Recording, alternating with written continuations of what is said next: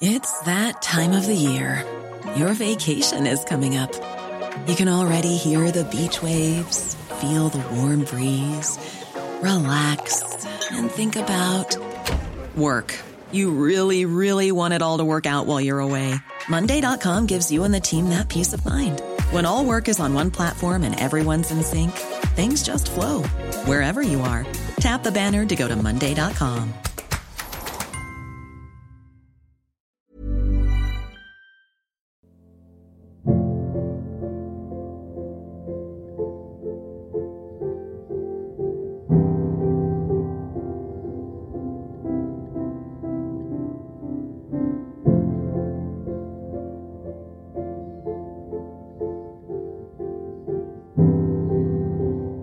Hej och välkommen till förundersökningspodden med Dag och Acke.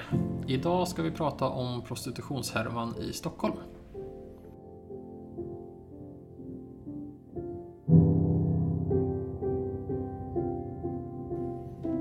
Hej Acke, hur är läget med dig idag? Jo, idag är det lite extra bra för idag har vi fått vara med om en lite speciell sak.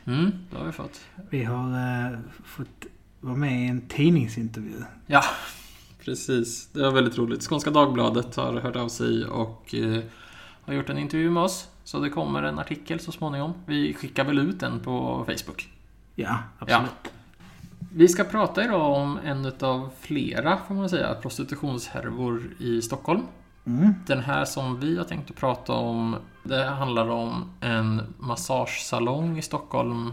Och där finns det 2 stycken som är misstänkta, varav den ena är polis. Och det är där som har fått väldigt mycket medial uppmärksamhet kring det här. Ja, precis.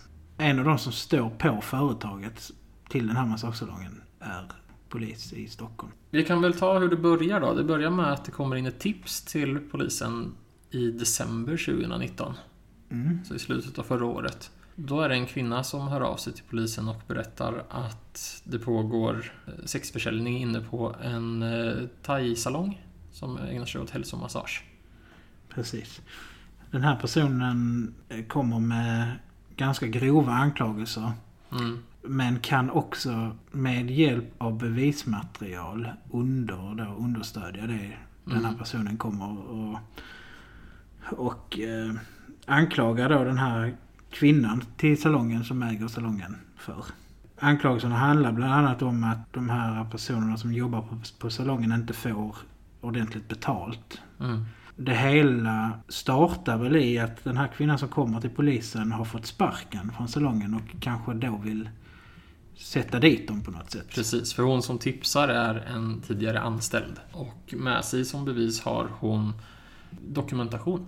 Hon har olika bokningslistor och sådär, så hon kan visa på att det här sker. Och när de kommer med det här tipset så börjar ju såklart en jättestor utredning där polisen sätter span på den här salongen. De kartlägger alla som kommer in, alla kunder. De startar telefonavlyssning på ägarinnans telefon, på salongens telefon. De gör lite testringningar, polisen också. För att ganska snart så inser de ju att det bara är män som kommer till den här salongen. Ja, precis. Och då så gör de ett test där en kvinnlig polis ringer till salongen för att boka en tid. Och inser då snabbt att det gick inte. Det är ju 2 personer som pekas ut ganska snabbt. Och det är väl det som gör också att det blir en väldigt stor utredning av det hela. För att en av de här 2 personerna är ju som sagt polis. Han arbetar som polis i Stockholm, som patrullerande polis. Och han är gift med den här kvinnan som äger salongen. Vi har valt att kalla de här för Patrik, som är polisen då, och Kao, som är kvinnan som äger salongen. Båda 2 är 37 år gamla. Patrik är från Sverige och Kao är från Thailand. De har träffats i Thailand när Patrik har varit där på semester. Och de är nu misstänkta för grovt koppleri, grovt bokföringsbrott, vapenbrott och dopingbrott. Det är totalt 17 tjejer som har jobbat på den här massagesalongen. Den har öppnat den 17 april 2018, så den har inte varit verksam så det är jättelänge. Tills dess, alltså 1,5 år ungefär innan det här tipset kommer in till polisen. De här tjejerna som har jobbat på massagesalongen, det är många som förhörs i förundersökningen berättar om att det är ganska tufft att jobba där. Ja, de berättar om att vissa av kunderna har behandlat dem väldigt illa. Och att när de har sagt ifrån så har ägarinnan då... Kao. Ja, precis. Kao. Har på olika sätt bestraffat dem. Bland annat handlar vissa av bestraffningarna om att man drar den här lönen de får för utfört arbete. Det finns en lista med olika bötesbelopp.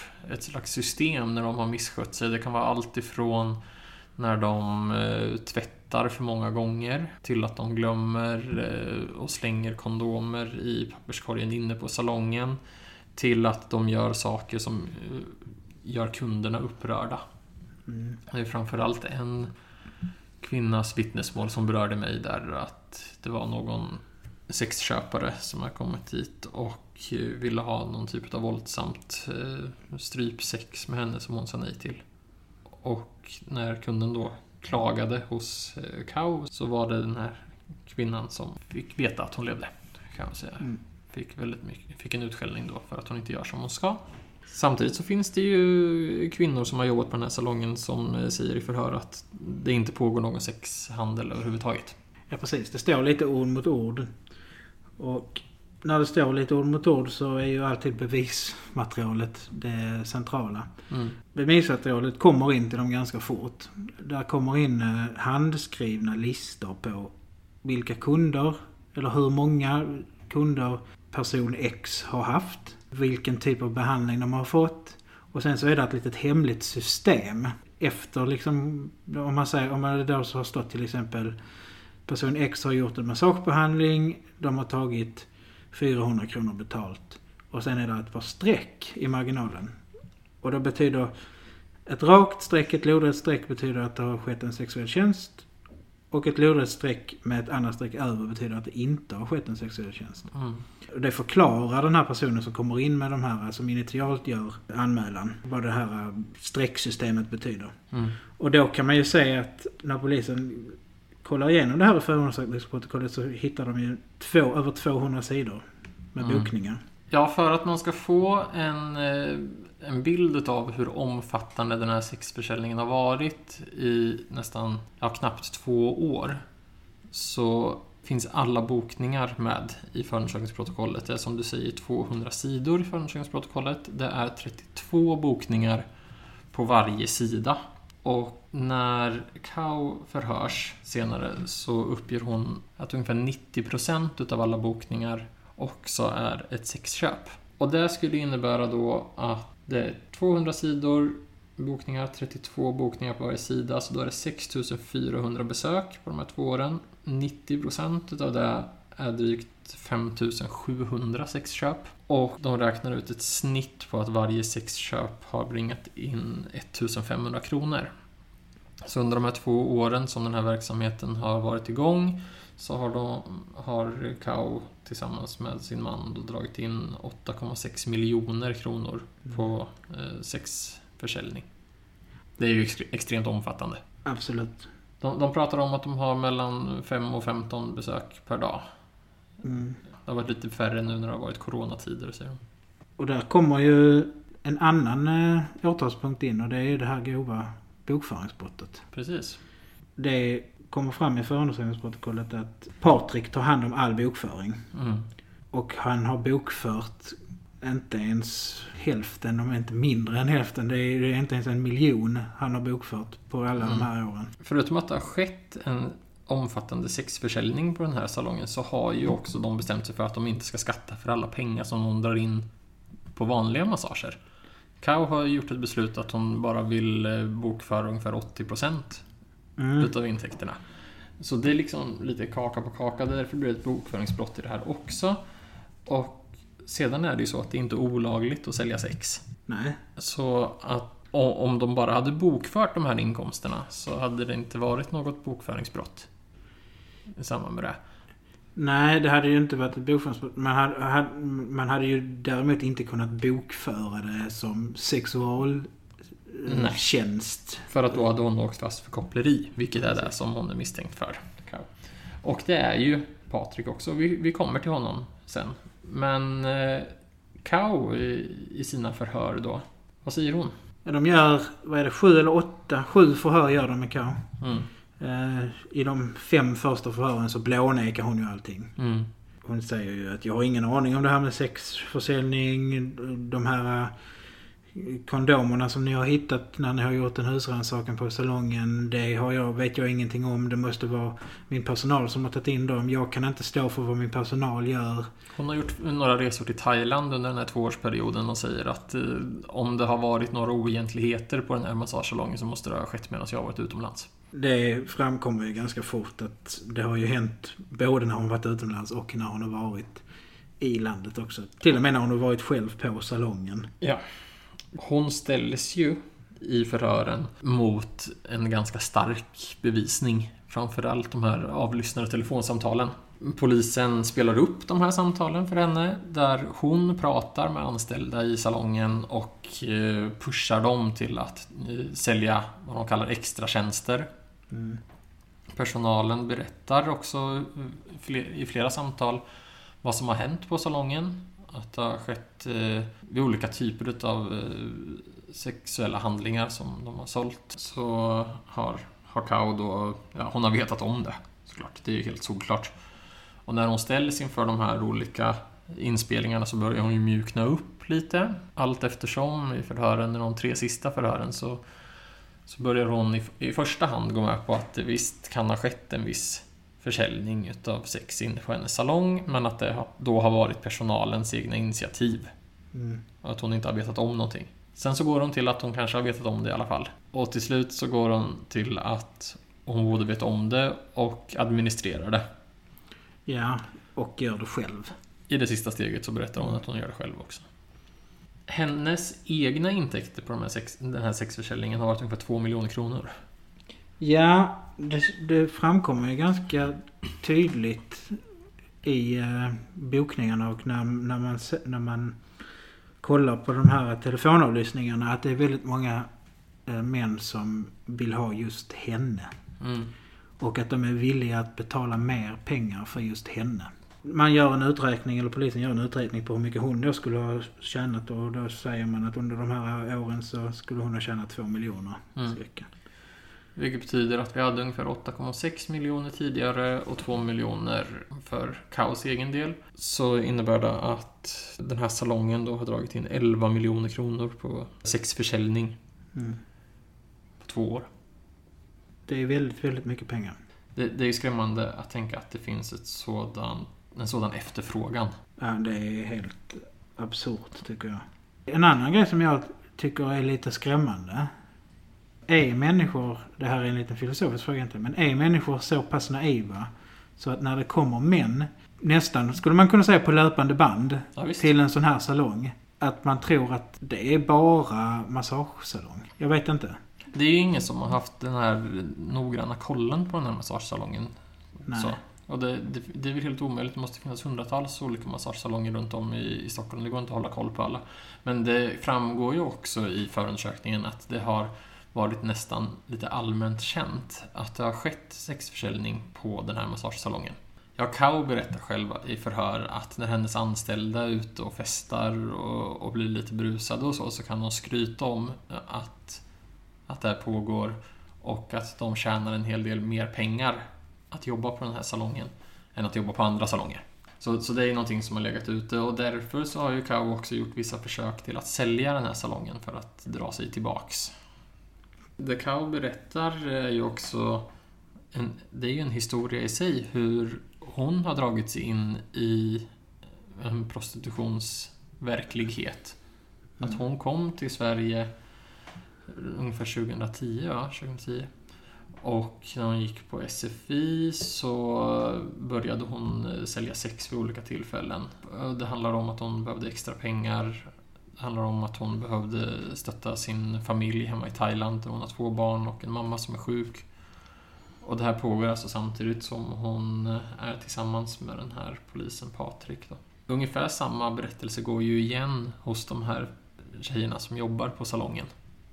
Ja, precis. De har också, många har små barn, befinner sig i utsatta ekonomiska situationer, har det tufft på många sätt. Som är än mer utsatta ekonomiska situationer tack vare den här Kao som tar väldigt mycket av pengarna som de tjänar. Precis, för det är ju inte så att Kao bedriver någon typ av bordellvälgörenhet här, utan hon fungerar ju som en regelrätt bordellmamma när man kollar i förundersökningsprotokollet, där hon misstänks ta stora delar utav de pengarna som... hon tar ju nästan 90% av allting som de tjänar. Ja. Och dessutom så måste kvinnorna som jobbar där betala varje dag för varje dag som de är i salongen och arbetar. Ja.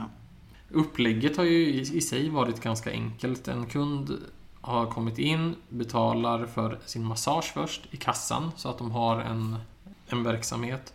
Sen gått in i ett rum och köpt sex som man betalar sen kontant utöver det här.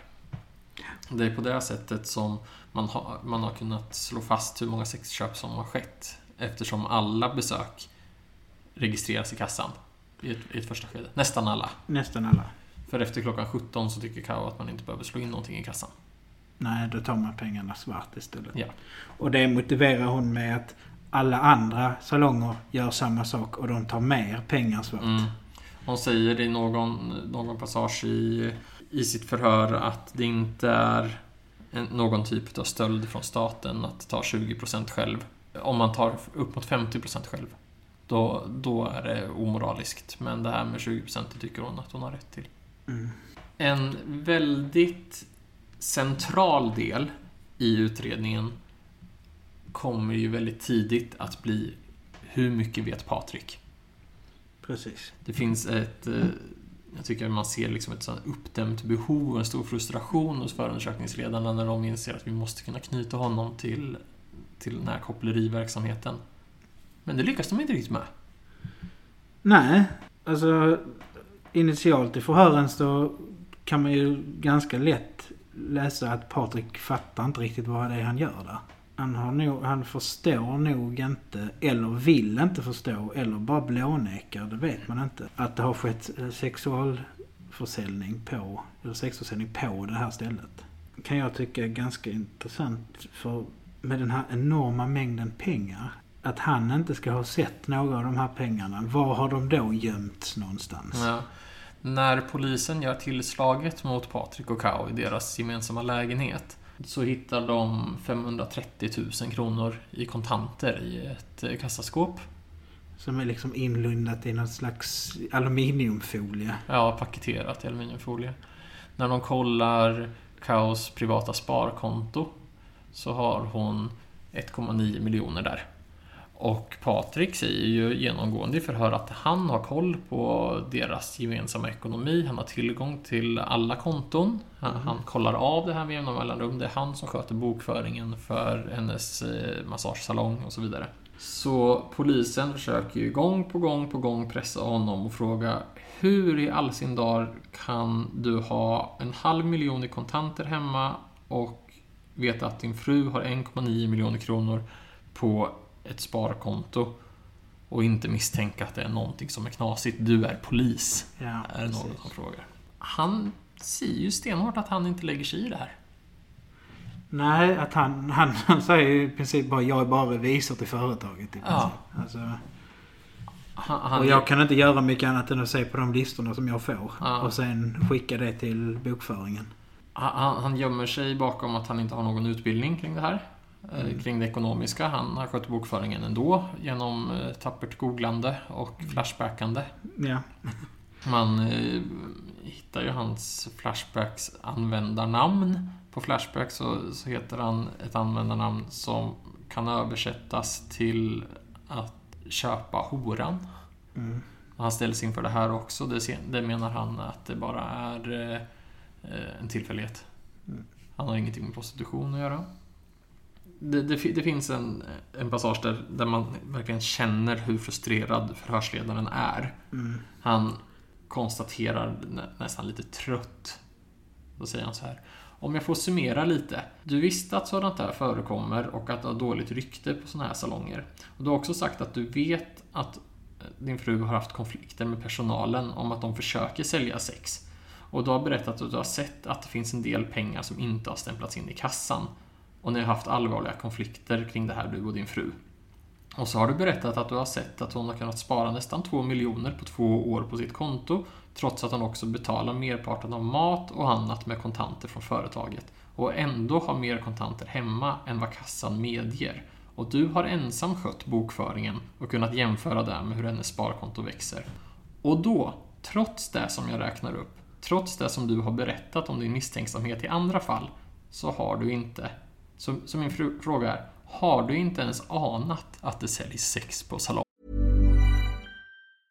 Want flexibility? Take yoga. Want flexibility with your health insurance? Check out United Healthcare Insurance Plans. Underwritten by Golden Rule Insurance Company, they offer flexible, budget-friendly medical, dental, and vision coverage that may be right for you. More at uh1.com. I'm Sandra, and I'm just the professional your small business was looking for. But you didn't hire me because you didn't use LinkedIn Jobs. LinkedIn has professionals you can't find anywhere else, including those who aren't actively looking for a new job, but might be open to the perfect role, like me. In a given month, over 70% of LinkedIn users don't visit other leading job sites. So if you're not looking on LinkedIn, you'll miss out on great candidates like Sandra. Start hiring professionals like a professional. Post your free job on linkedin.com/people today.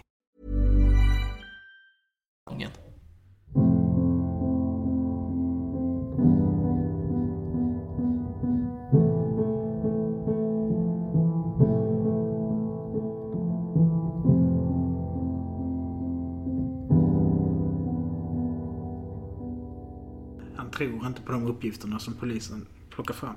Nej. Han pressas ju ganska mycket och han ställs inför ett par andra brott som vi sa tidigt i inledningen av det här avsnittet, nämligen att det finns misstankar om dopingbrott och vapenbrott. För i den här husrannsakan så hittar de en sån här larmmina, en militär pjäs. Det är inte någonting som exploderar, utan det är någonting som ger ifrån sig ett väldigt, väldigt högt ljud. Man hittar ett gäng patroner till automatkarbiner. Och man hittar väldigt mycket dopingpreparat och saker som kan användas till att injicera doping. Man hittar sådana här dopingpreparat som är baserat på östrogen, och man hittar sprutor och kanyler. Och vad säger han då om de här grejerna som man hittar då? Alltså vapengrejerna menar han att han det är saker som han har fått med sig hem från lumpen, som han gjorde för nästan 20 år sedan. I packning och sådär. Och polisen frågar ju då, men vi har ju haft diverse vapenamnestier och så när du hade kunnat lämna tillbaka de här grejerna, och då säger han ju att han har väl glömt bort att lämna in dem då. Vilket också är ganska fantastiskt när man jobbar på en polisstation som tar emot vapen. Ja, visst. Eller nu vet vi inte om det exakt den polisstationen har tagit emot vapen, men när det är en vapenamnesti så ska du ju kunna gå in på vilken polisstation som helst och lämna in ett vapen. Ja, visst. Han är ju medveten om att ja. Sen som dopingbrottet förnekar han också. Då menar han att han har fått de här sakerna, det rör sig om alltså hundratals ampuller, sprutor och redskap. Han menar att han har fått det här för flera år sedan. Att han använder det för att slippa smärtorna från ett diskbrock. Han ska ha hört det här från en kompis, att om man använder det på det här sättet så minskar smärtan. Och hans andra förklaring till det här är att om man injicerar de här preparaten så har han hört att han ska bli brunare när han solar. Ja, det finns ju preparat som är olagliga i Sverige som gör det. Att man blir brunare när man solar. Så det kan ju... Det framkommer inte riktigt i förundersökningsprotokollet vilken typ av preparat det är, mer än att det är östrogentillskott. Inledningsvis så är han också misstänkt för dataintrång för att han har gjort slagningar i tjänsten som inte har med hans polisutövande att göra, men de slagningarna kan han förklara på olika sätt. Det är framförallt en slagning. Han har kollat upp en privatperson som polisen sen ser har varit i kontakt med hans fru och hämtat upp henne utanför den här salongen. Han säger att det bara är en slump. Polisen kan inte motbevisa det på något sätt.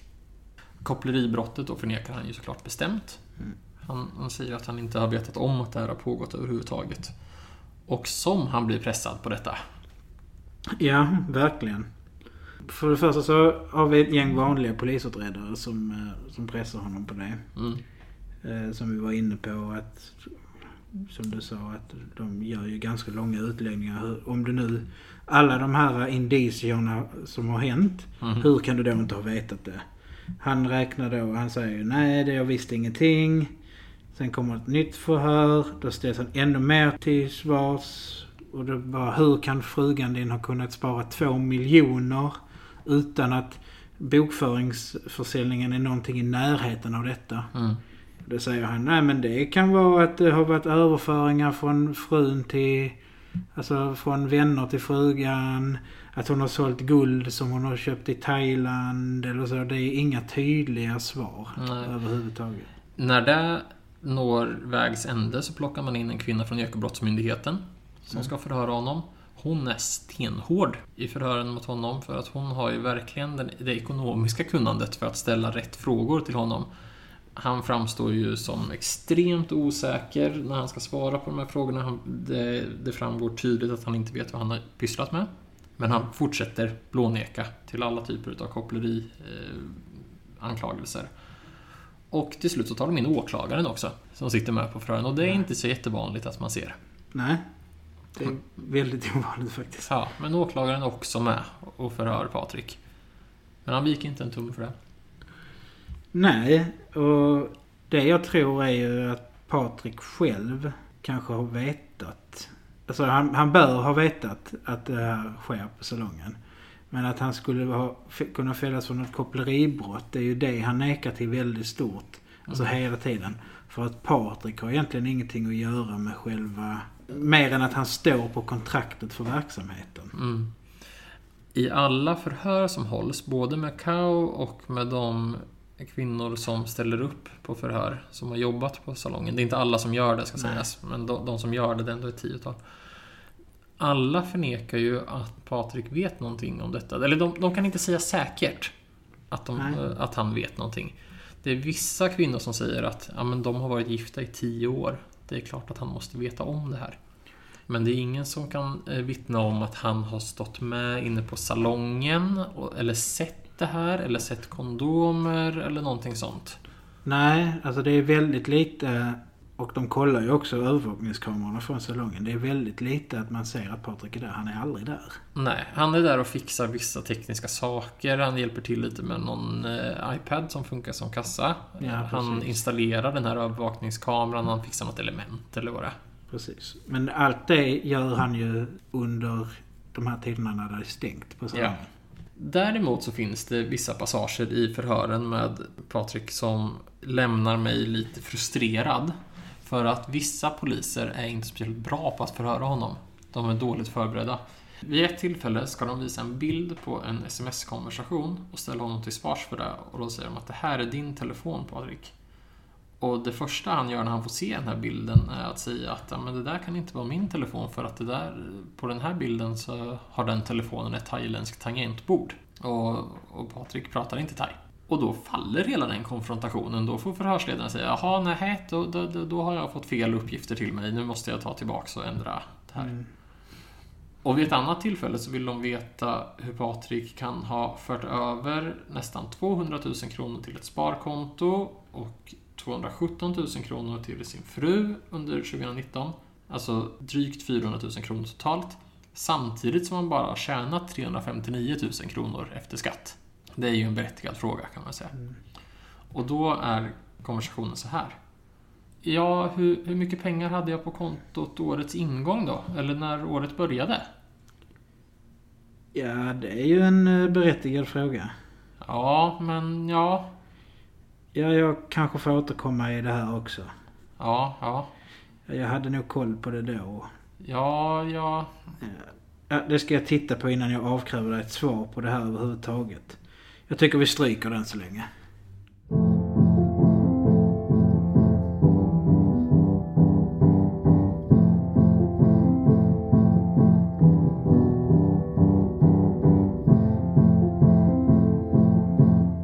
Det är ju häpnadsväckande dåligt. Ja, det är ju en förhörsledare som inte har Alltså som har kommit in i ett förhörsrum helt oförberedd i princip. Ja, han har fått frågan i handen eller något, jag vet inte. Ja. Men det är klart att han måste kunna svara på en sån fråga hur mycket han har haft på kontot innan, om han nu ska ställa honom till svars för transaktioner. Precis. För att om Patrik hade haft 1 miljon kronor på sitt konto så är det här fullt rimligt att kunna göra så många så stora transaktioner.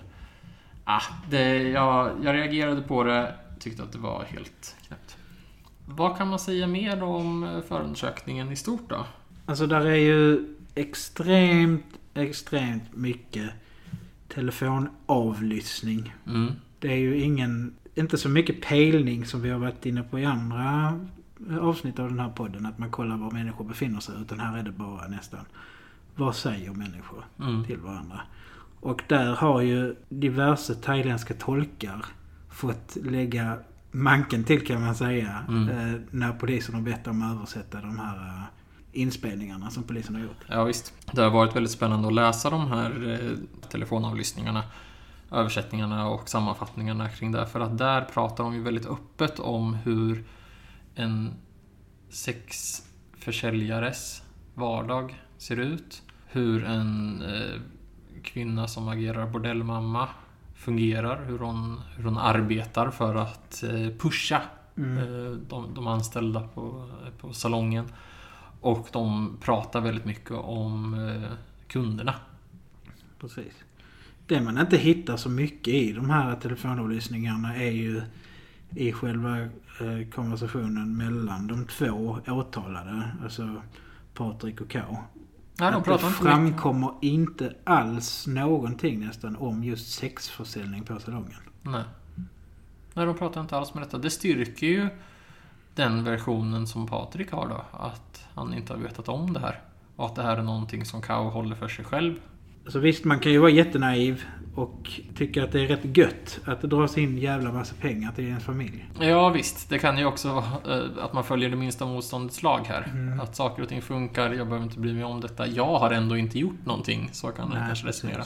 Vi kan väl konstatera att oavsett om man blir dömd eller inte så kommer man få det ganska tufft att jobba som polis i fortsättningen. Ja, absolut. Någonting som jag saknar i förundersökningen är ju också de riktiga bovarna i detta. Nämligen alla tusentals människor som har varit på den här salongen och köpt sex. Ja, precis. Det tycker jag ju är häpnadsväckande, för att det är ett brott i Sverige att köpa sex. Här har vi klara, tydliga listor på vilka personer det är som har varit där ofta.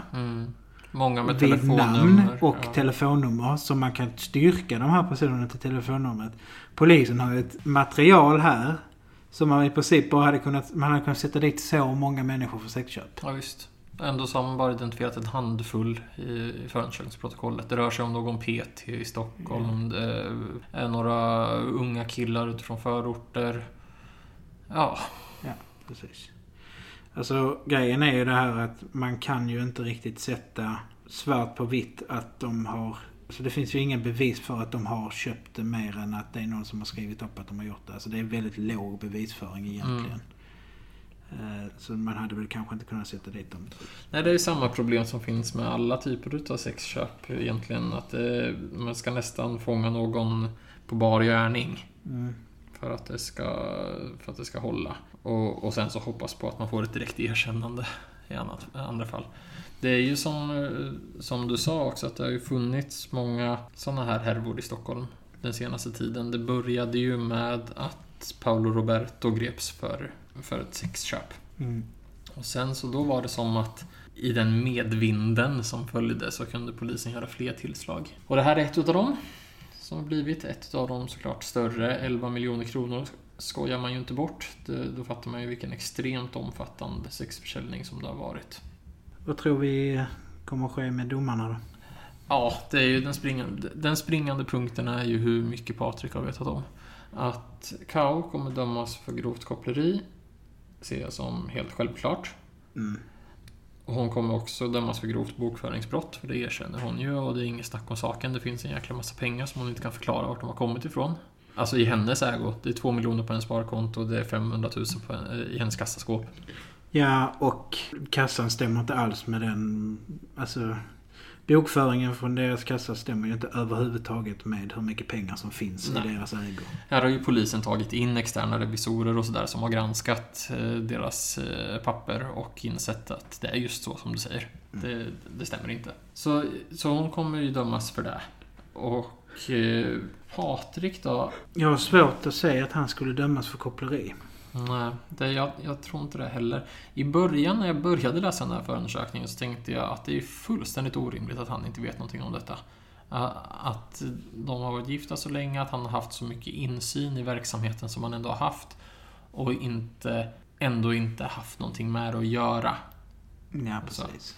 För det framgår ju också att Kao i sina samtal med de anställda använder sin man i argumentationen. Säger att min man är polis, underförstått, om du inte gör som jag säger så kan det bli ganska tråkigt för dig.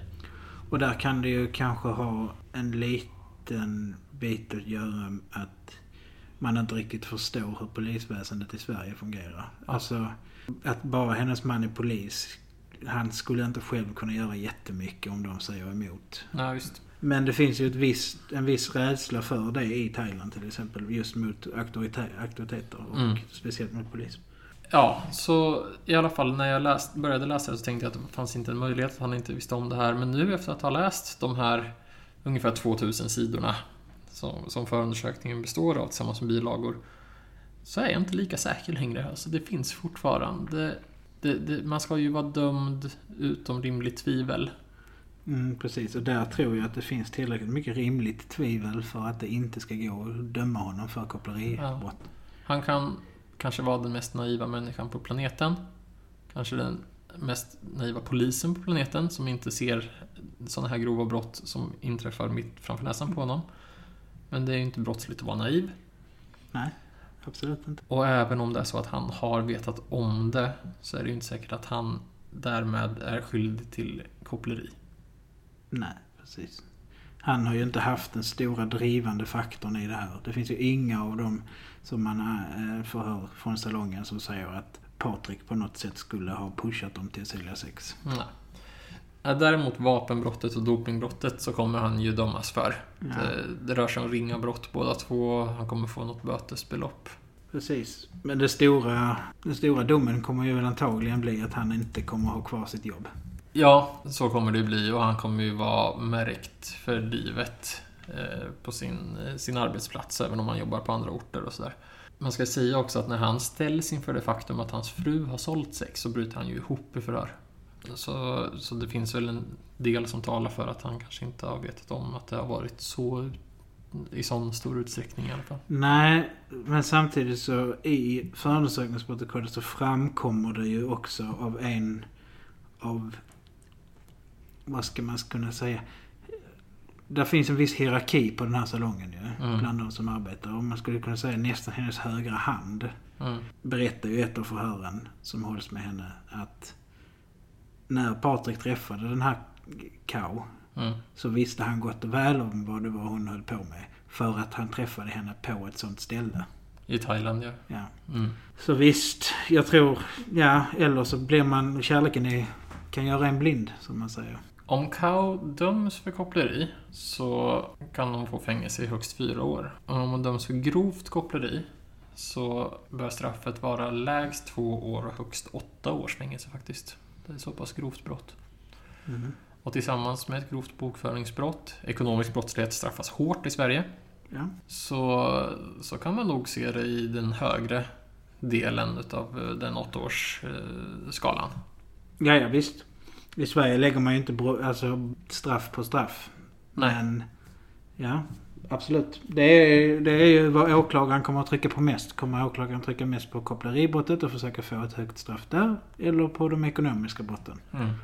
Patrik däremot, tror jag, om man får lov att spekulera lite, kommer ju åka rätt stenhårt på bokföringsbrott. Han har skött bokföringen. Han har ändå haft någon viss vetskap om att det har funnits stora belopp på hans frus konton. Bokföringsbrott kan ge ett fängelse upp till 2 år och grovt brott, då pratar vi om fängelse i lägst 6 månader och högst 6 år. Så det är vad han riskerar då. överlag skulle jag ändå vilja säga att det här var ett spännande förundersökningsprotokoll att läsa. Ja, det är mycket spännande. Det ger en liten insikt i hur en sexarbetares vardag ser ut. Ja, visst. Det skiljer sig ju en del från övriga avsnitt som vi har spelat in. Där det har varit mycket dödsfall och framförallt många mord. Men vi vill ändå lyfta upp de här typerna av brott också och diskutera dem. Absolut. Och vi vill tacka alla för att ni har varit med oss idag och lyssnat på det här avsnittet. Ja, tack så jättemycket. Och en sista sak som jag vill påpeka är också det här att man ska ju aldrig glömma vem som är den stora boven egentligen i det här dramat. Nej. Det är ju till störst del, tycker jag, sexköparna.